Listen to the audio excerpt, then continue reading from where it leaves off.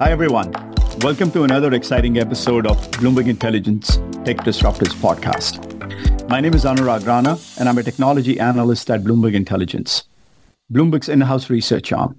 We're delighted to have Amit Bendov, co-founder and CEO of Gong, as our guest today. So, Amit, let's start the discussion with a bit of a background of yourself and Gong. How did you get involved in the tech space, and what led to the formation of Gong? Well, how much time do we have? So I was actually, I was a good math student, but never saw myself like in technology. I never even had a computer as a teenager. But I actually started my career in an AI company. I was in the 90s. There was a period where AI was in vogue with neural networks and I started with a company called Click Software that is now part of Salesforce. I was one of the founding team members and wrote the code. And that was an AI software that did mobile workforce management. If you want to have the cable guys coming and install your new setup at home or whatever, or fix, right? That's a pretty complicated problem. That's the product that we've used. And then AI became a little bit out of mind, or something that they did the traffic disillusionment, right? And now it's back in vogue. So I actually started with an AI. I wrote AI code in the 90s. And then I moved to marketing, sales, and product roles in a number of companies.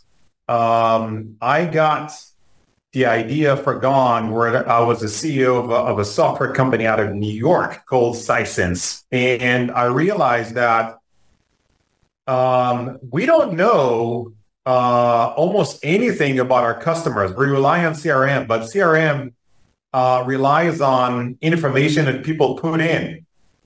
And they only put in 1% of the information at best, because, in an hour conversation, there are 6,000 words. What ends up in a server is 30 words, at best. Or then there's emails, there's body language, there's other things, right? They don't have the time to do it. They hate it. And obviously it's very filtered, right? It's what they perceive that happened, which is often far from reality. I wanted to know, what is really going with our customers? Why are people buying? Why are people not buying? Why are some people successful? Some of our other people are not successful.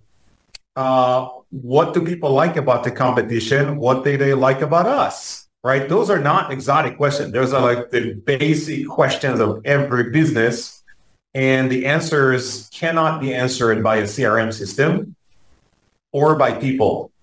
So around late 2015, early 2016, I had this outrageous idea that AI can solve the problem, right? So if that was the time where AI kind of beat the world champion in chess, right? And it was starting to diagnose cancer better than doctor. I asked myself, how hard would it be for AI to report customer information better than salespeople or customer support people, right? That was the premise for Gong. And that looked for most investors at the time, a not so good idea. Most people didn't believe that it will take off, and most people did not want to invest. But now, or even after the first or second year, people saw the enthusiasm for customers. People became believers. And now I don't think I need to tell anybody that AI will change the game. No, it's excellent. It's so funny. You mentioned a couple of examples. It was during that time I covered IBM as well. I looked at the Watson Health and all the stuff that it was doing, and I got very excited about it. We wrote a bunch of papers on it, but that not a whole lot of revenue came out of anybody after that. So I'm already, very excited about what's happening in the space right now as well. Now, since our podcast is about disruptors, how would you define as to what space is Gong really disrupting? Or in your mind, is it a brand new space that nobody, had access to before? Yeah, it's a brand new SaaS. I call it like SaaS 2.0. So if you think of the first SaaS, the first generation of business applications were people like, PeopleSoft and Siebel and SAP, or mainly like on-prem application that had like a business process pretty fine in them and help companies get more productive. Then came the whole generation of cloud companies like Salesforce and Workday, and that helped the IT people, right? The mantra was like no software, which is true, but this is from an IT perspective, right? If I'm IT, there's no infrastructure. Cloud is super easy and flexible. But for end users, it is still the same, right? If I use like Salesforce or Siebel, the experience is kind of similar. If I use like Workday or PeopleSoft, it is kind of similar. I still need to enter the information. I still need to interface. So human interaction with the application has improved, but it's fundamentally, it relies on people.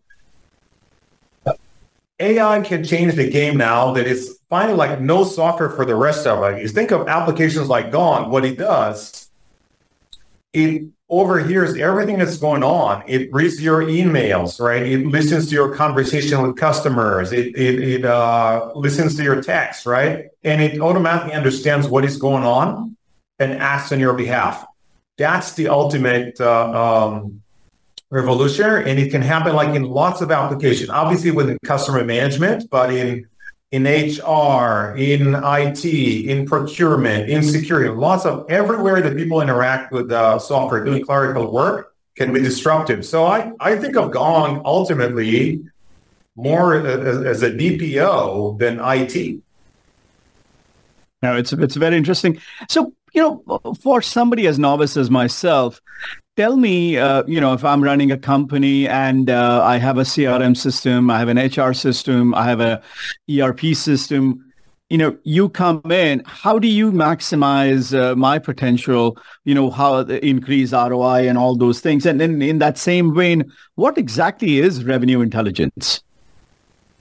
Yes. So revenue intelligence is artificial intelligence for revenue teams. This is our first opportunity, and we're still not fully engaged with other areas like in HR or project management, others. But I mean, that's a future potential. But let's take CRM, for example, or customer management, right?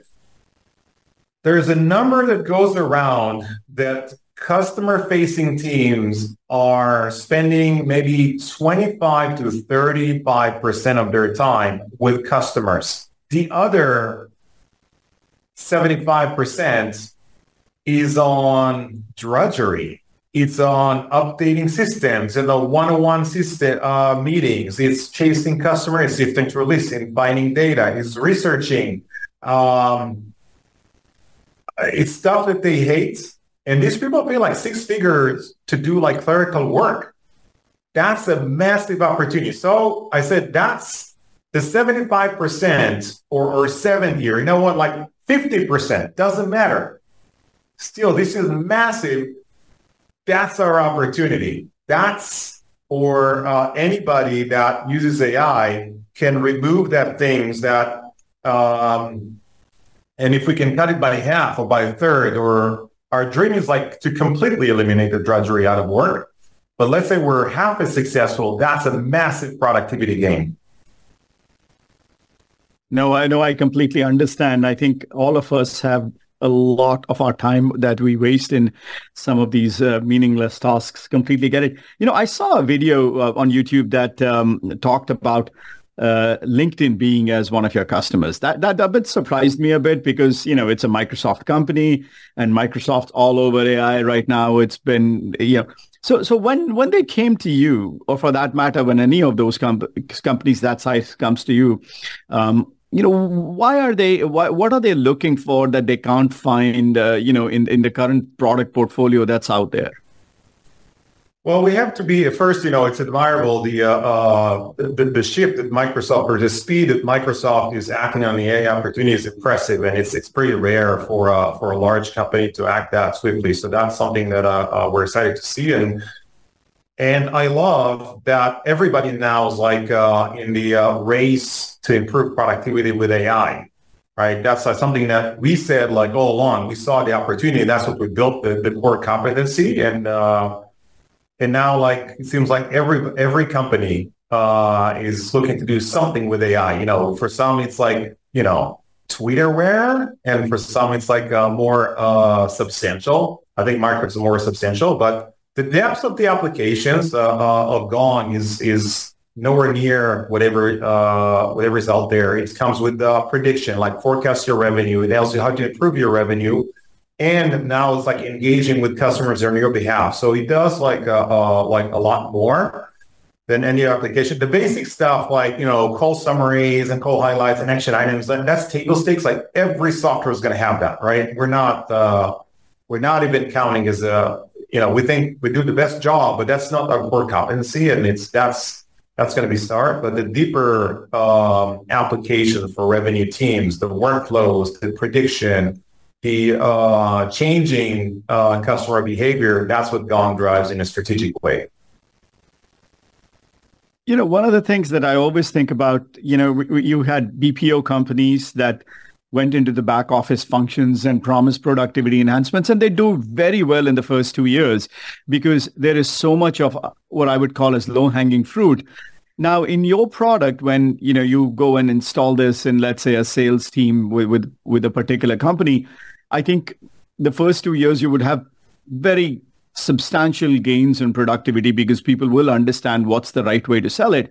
But what happens after that? Year 3 and 4 is the investments that they're making in a software product enough for them to justify the ROI going forward? How do you quantify that, or how do you convince them to keep your package, after they've learned how to do things?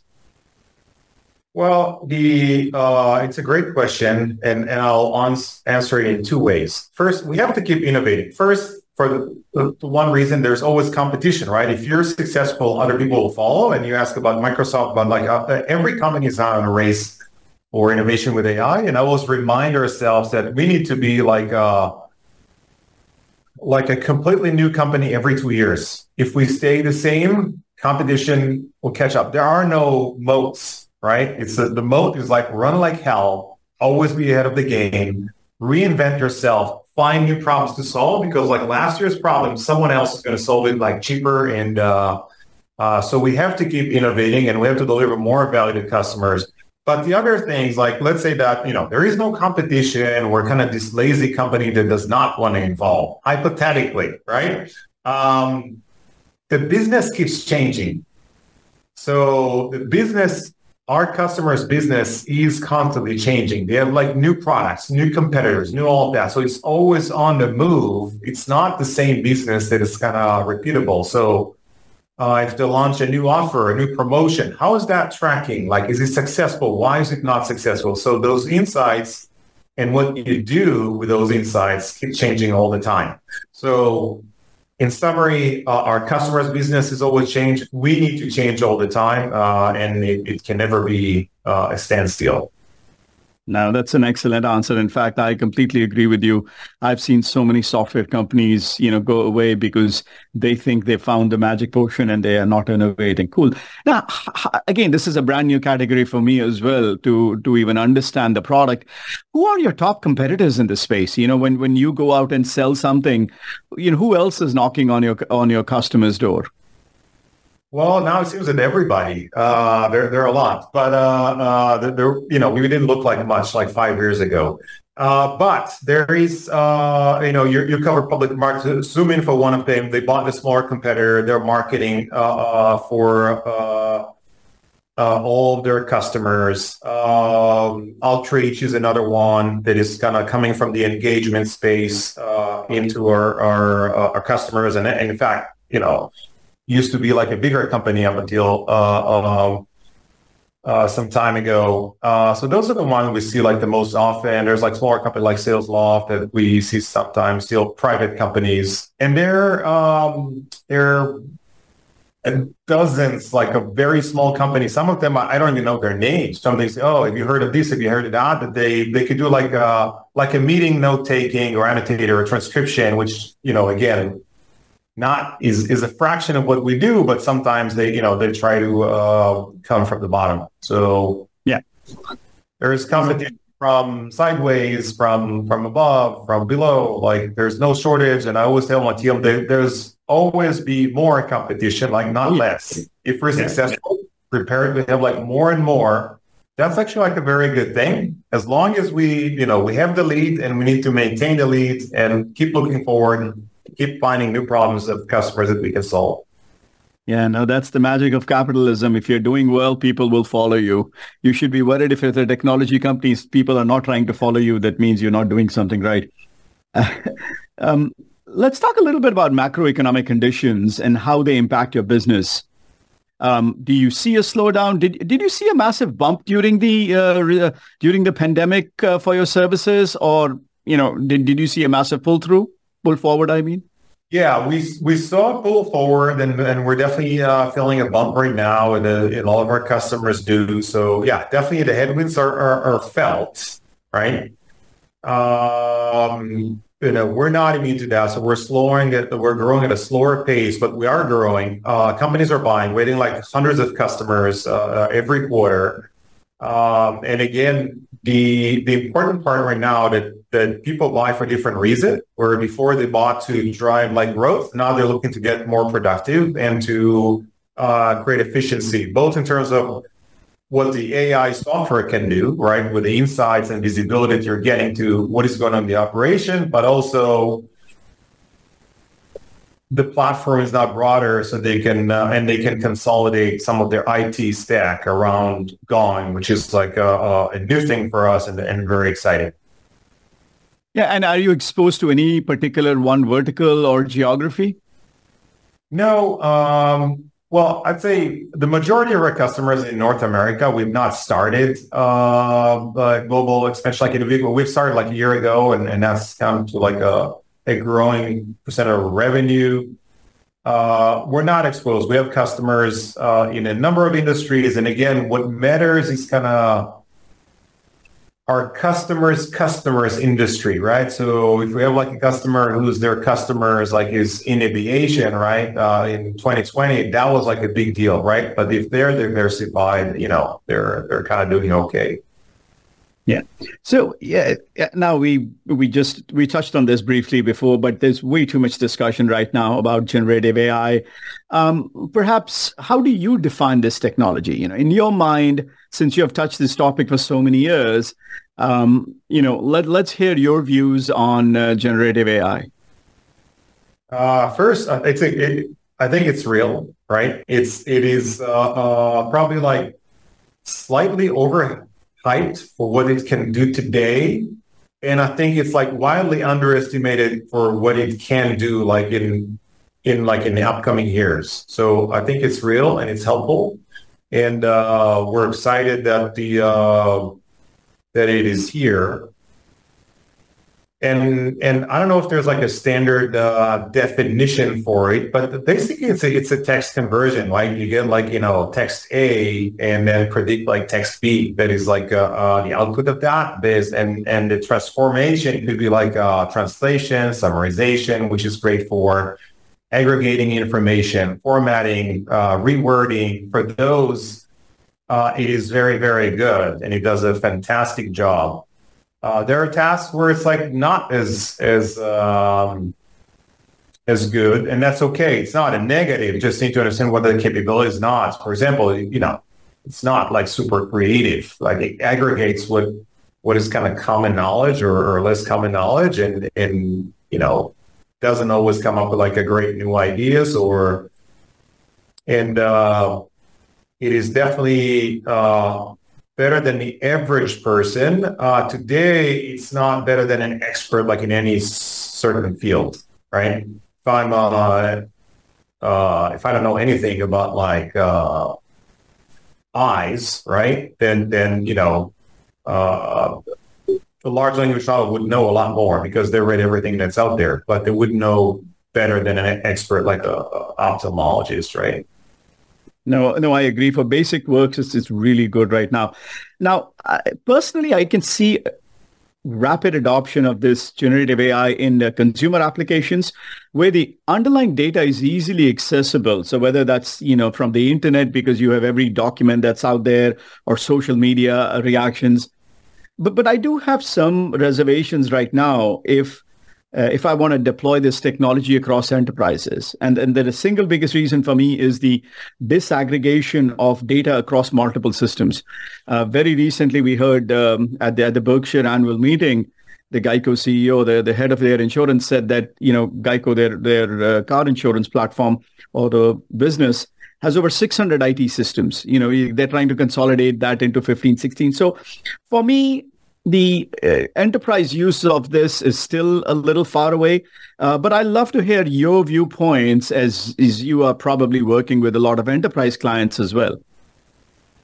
Yeah, so there are now 3 or 4 issues that are kind of making it difficult for enterprise to adopt, right? I believe those will be addressed like in the near future. So there is first is like security, there is cost, there is speed, and the fourth one is accuracy or truthfulness, right, of the models, right? These are 4 issues that create a challenge. Security is already, I think you can get from Microsoft. Right now it's pretty secure. OpenAI it will be there. Speed is sometimes a challenge, but that's usually, and cost it's not. If you want to run it like, billions of transactions, it's not cheap. But over time, if you have the vision, like cost and speed with computing just tends to improve over time. Truthfulness is an issue, right? Because it's hard to verify the responses. There is a good body of work on that as well. We are actually training our own models, right? So we use some of the public domain stuff or training stuff like writing, right? Because it read like Tolstoy and W.B. Yeats, right? But for if you want to like summarize a conversation or tell it where the deal is, what to do with the deal, we train on our customers' data. This never goes out to the cloud, to public domain. So it is secure, it is fast, it is economical because we do it like on our own hardware. And most importantly, it's more accurate because it is trained on the customer data and not on Tolstoy. It uses on your customer conversation, right? So I think that's the approach that will resonate. And there's probably like a room for hybrid model, people using like different models for different tasks. Yeah, but how do you solve this data issue of data being present in disaggregated systems? Do you have to spend quite a bit of time creating a common, data platform or a schema? Yeah, I mean, you need to do it anyway, right? Let's say that you just forget AI, you just want to do like reporting, right? You need to have a data model. Most companies deal with it, and again, I don't necessarily think that everybody needs to solve and have like one data model. Sometimes the task is so hard that it's sometimes not worth the effort. You could have like multiple systems, even at Gong, like which isn't a huge company, we have like multiple systems, right? And sometimes we run like a report from here and a report from there. And then if we need to consolidate them, we consult them in Excel or in Google Sheets, right? It's the same for AI. You need to understand what data should be used for training or for reporting, and then aggregated data. It has nothing to do with AI. And then, one of the things we are looking at very, very closely is what governments are going to do around it. Now, yeah, we've already seen Europe is fairly concerned about. Do you think these will only make things worse for software companies in terms of rising regulation? Well, it depends what what was like. SOX, was this like bad for companies or not? There's like, yeah, nobody likes like more regulation, but sometimes it's good because it creates confidence. For example, GDPR, for example, we invest a lot in being GDPR compliant. It really like impacts like our the speed that we can develop, like our overhead. But I think overall it's a good thing, right? Because it gives consumer confidence that it can be trusted, it implements best practices, and I think trust is key. So nobody likes regulations for the sake of regulation, but if they're sensible, I think there's room for that. And I don't think, I think long term is a positive thing. And just generally on the rise of AI in applications in general, a lot of discussion around the loss of jobs and certain categories. If you were to lay out a case, how do you think it's going to pan out over the next 3 to 5 years? And are there certain job categories that you think it will have a big impact on? So I don't think that as a macro, we should worry about loss of jobs. I mean, there are people doing like, horse carrier drivers like 100 years ago, right? Yeah, their jobs are gone, but they or whoever their grandchildren are doing something, right? So there are people doing calligraphy, people like handwriting books, right? So every new technology eliminates jobs, right? No, nobody repairs shoes like these days, right? But yeah, people are employed. Unemployment is kind of the same. So I do believe there'll be new jobs that we're not thinking about, right? And every innovation, just like the railroad system or transportation, created like an industry that enabled commerce in a different way. And I think that the internet helped build companies like Amazon and Netflix. This technology, the AI itself is not like a huge business, but kind of the new business model or new trades or new possibilities that we're probably not even imagining right now. Maybe someone out there as a whole, we'll find other things to do, right? But if you ask me what jobs can be eliminated, I think that everything that is like repeatable drudgery, a lot of white collar, right? It's like it's not necessarily people thought, oh, it's the people in the factories. No, I think it's like people like healthcare, legal, contract reviews can definitely be done by AI, faster, cheaper. So a lot of these things, market research, stock equity research. Don't tell anyone. I think people will still be like supervising the work and editing the work, but I think that a lot of the work could be done, right? And which could lead to people finding like other jobs, or maybe like there's a lot of talk about the 4-day work week. Maybe if we can get like a 20% productivity boost, that's now a possibility in many professions, right? You just go and AI does the work for you, and you get the similar productivity with less work. Yeah, no, I have to learn coding soon because I think it's coming for my job as well.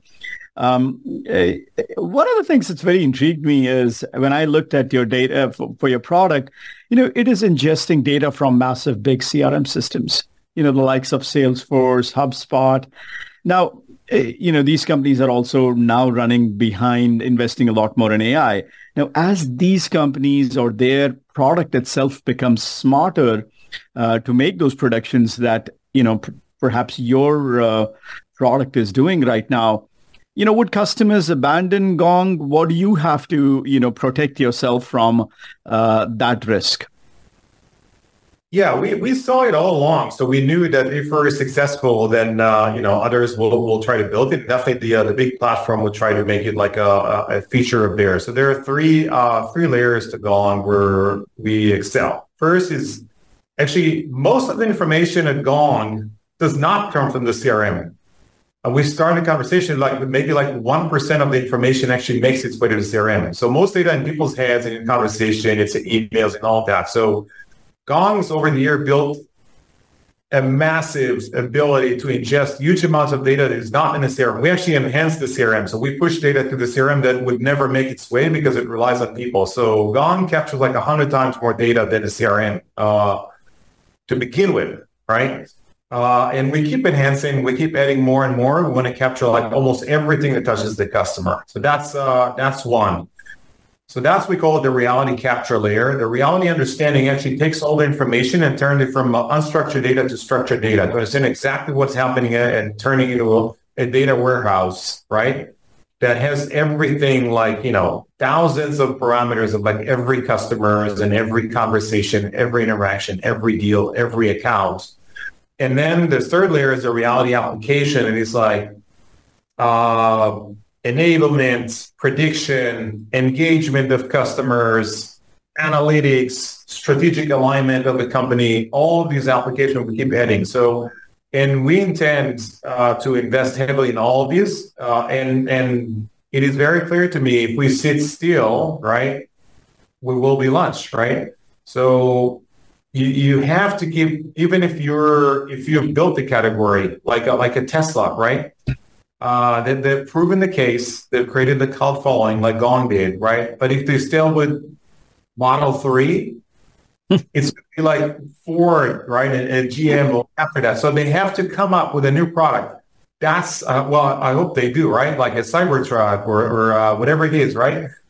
You have to keep innovating. And our mission is always like, like years ahead of everybody else, and they can copy, and there's a market for that. But we do not feel that those are systems that will build like with an AI at the core.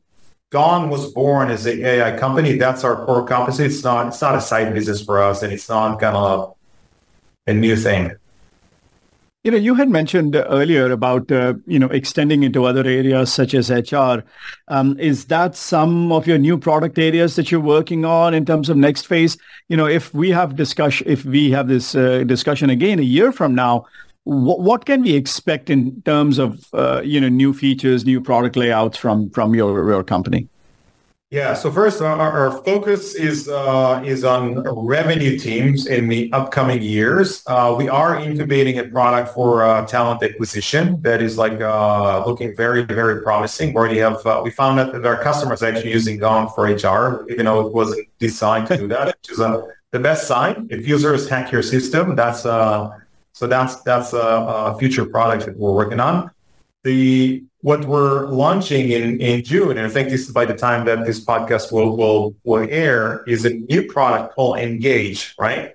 So we spoke about the system ingesting the system, recommending what to do. Now it's a system that helps you, that communicates with customer on your behalf. It sends email, it'll draft the emails, it'll suggest who to call, and give you the contact information, like super easy to engage customers, either for a cold outreach, like total strangers, companies that you're trying to reach out to, or to existing customers for retention.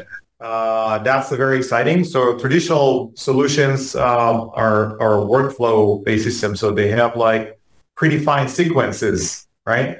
I'm sure you get those in your inbox that day one, they send you, hey, I'm so-and-so with this company. We help you like reduce your costs, whatever.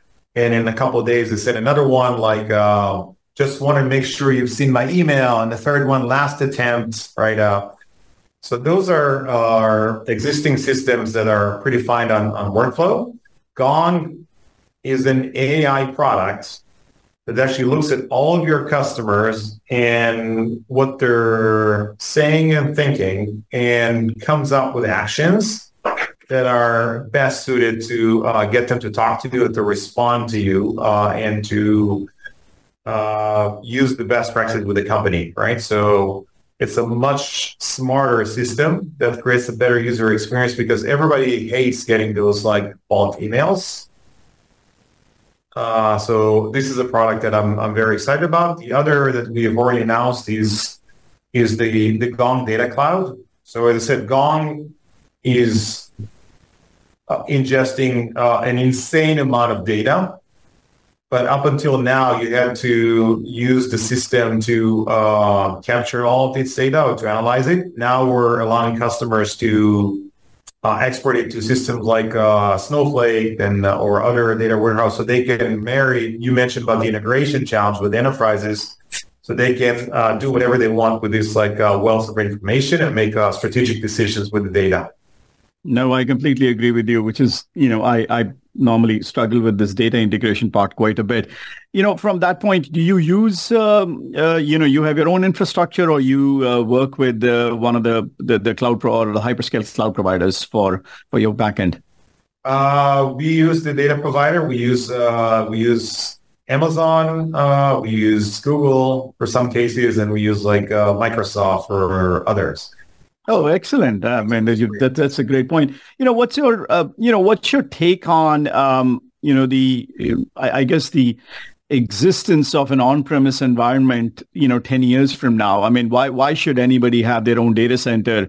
You have seen probably the benefits of all sorts of different cloud providers right now. Well, it's still interesting. So until 2 years ago, I would say definitely there's still people using mainframes, right? So it'll never go away, and there are applications where it does make sense, but I think those are growing. I'm starting to see, and I'm not sure how prevalent it is, like anecdotal. People are like, okay, let's go back to on-prem just because of the economics. Cloud bills could get like pretty expensive. And if you're in a growth business, then okay, like you don't care because the flexibility of cloud is incredible, right? But maybe people go to like run their own infrastructure for if there's a significant cost saving to be made. But I am betting on the cloud trend to continue. Yeah, no, we're on the same page on that. What other emerging technologies are you most excited about as you are, reading all different things that are happening right now? Well, I think AI is by far the biggest thing that is happening right now. It's as big as the internet. It's as big as it's probably bigger than social. Maybe like even a bit bigger than the internet itself. Obviously, the internet is required to make it possible with all this knowledge basing. But I think, listen, we've made in the last like 500 years, right? Humanity made like a huge leap, right? From discovering kind of the basic laws of Newton to like missions to Mars and understanding how or partly how the universe works. Internet, it's just insane. And all of that is because our intelligence, right? As a species, that's our advantage. And also the ability to share information and or kind of the meta brain or the as a community, right? The invention of print and other communication methods, right? That was like a huge advance. Like imagine if you put these two together and take everything that was accomplished like in 500 years, and you get something like more intelligent, or at least for mission specific, this could be just unimaginable, right? So it's hard. I hope I'm not doing injustice to anything else, but it's by far like the biggest thing that changed the world dramatically. It's big. It's definitely bigger than the iPhone, bigger than social media. It's bigger than things. Probably bigger than the internet. No, that's a very fair assessment. How do you grapple with the shortage of labor right now across the globe, actually, for software developers, for the company's ability to pay them, retain them? How do you deal with that? It's a challenge. It's a real challenge. I think we need to invest both first in educating people, training. So there are the good news is now there's like everybody can learn anything, right? The information is freely available, which I think is a great spot to be. We need to provide motivation to people to do it, and I think that it can help push the situation for AI, maybe out of like of a need, right? If I can't hire developers, then maybe I can get AI to do some of the work. And there is some evidence that it can generate like as much as like 25% productivity gains. In some things are hardcore and difficult. I don't think AI is there, but there's things that are only like a website or create some queries or reporting or data scraping that require an engineer. Those can be done way better with AI right now. So I think it could be like a big productivity boost for some of the areas of software engineering. No, fair point, Amit. We are coming towards the close of our discussion. Just wanted to see if there are any final words from you about this exciting opportunity for, I guess, the entire software space right now. Well, I think it is exciting. Like we started this episode saying like how we saw like at Gong that AI could transform the enterprise and the workplace, right? And people couldn't see it. We're excited, and now, especially in the last like 3 months, both the technology made a leap, but also equally important that there is a belief. Now people believe that, yeah, this is real and can do some amazing work. And I can't wait for the workplace like reimagined like with AI. And now we don't have to. We used to kind of hide like the AI piece in a marketing message, not hide, but it was like second or third level. Now we don't need to hide it. We can talk because it doesn't scare people. Say, yeah, this is real. It's not science fiction. It's actually happening. So that's very exciting. No, great.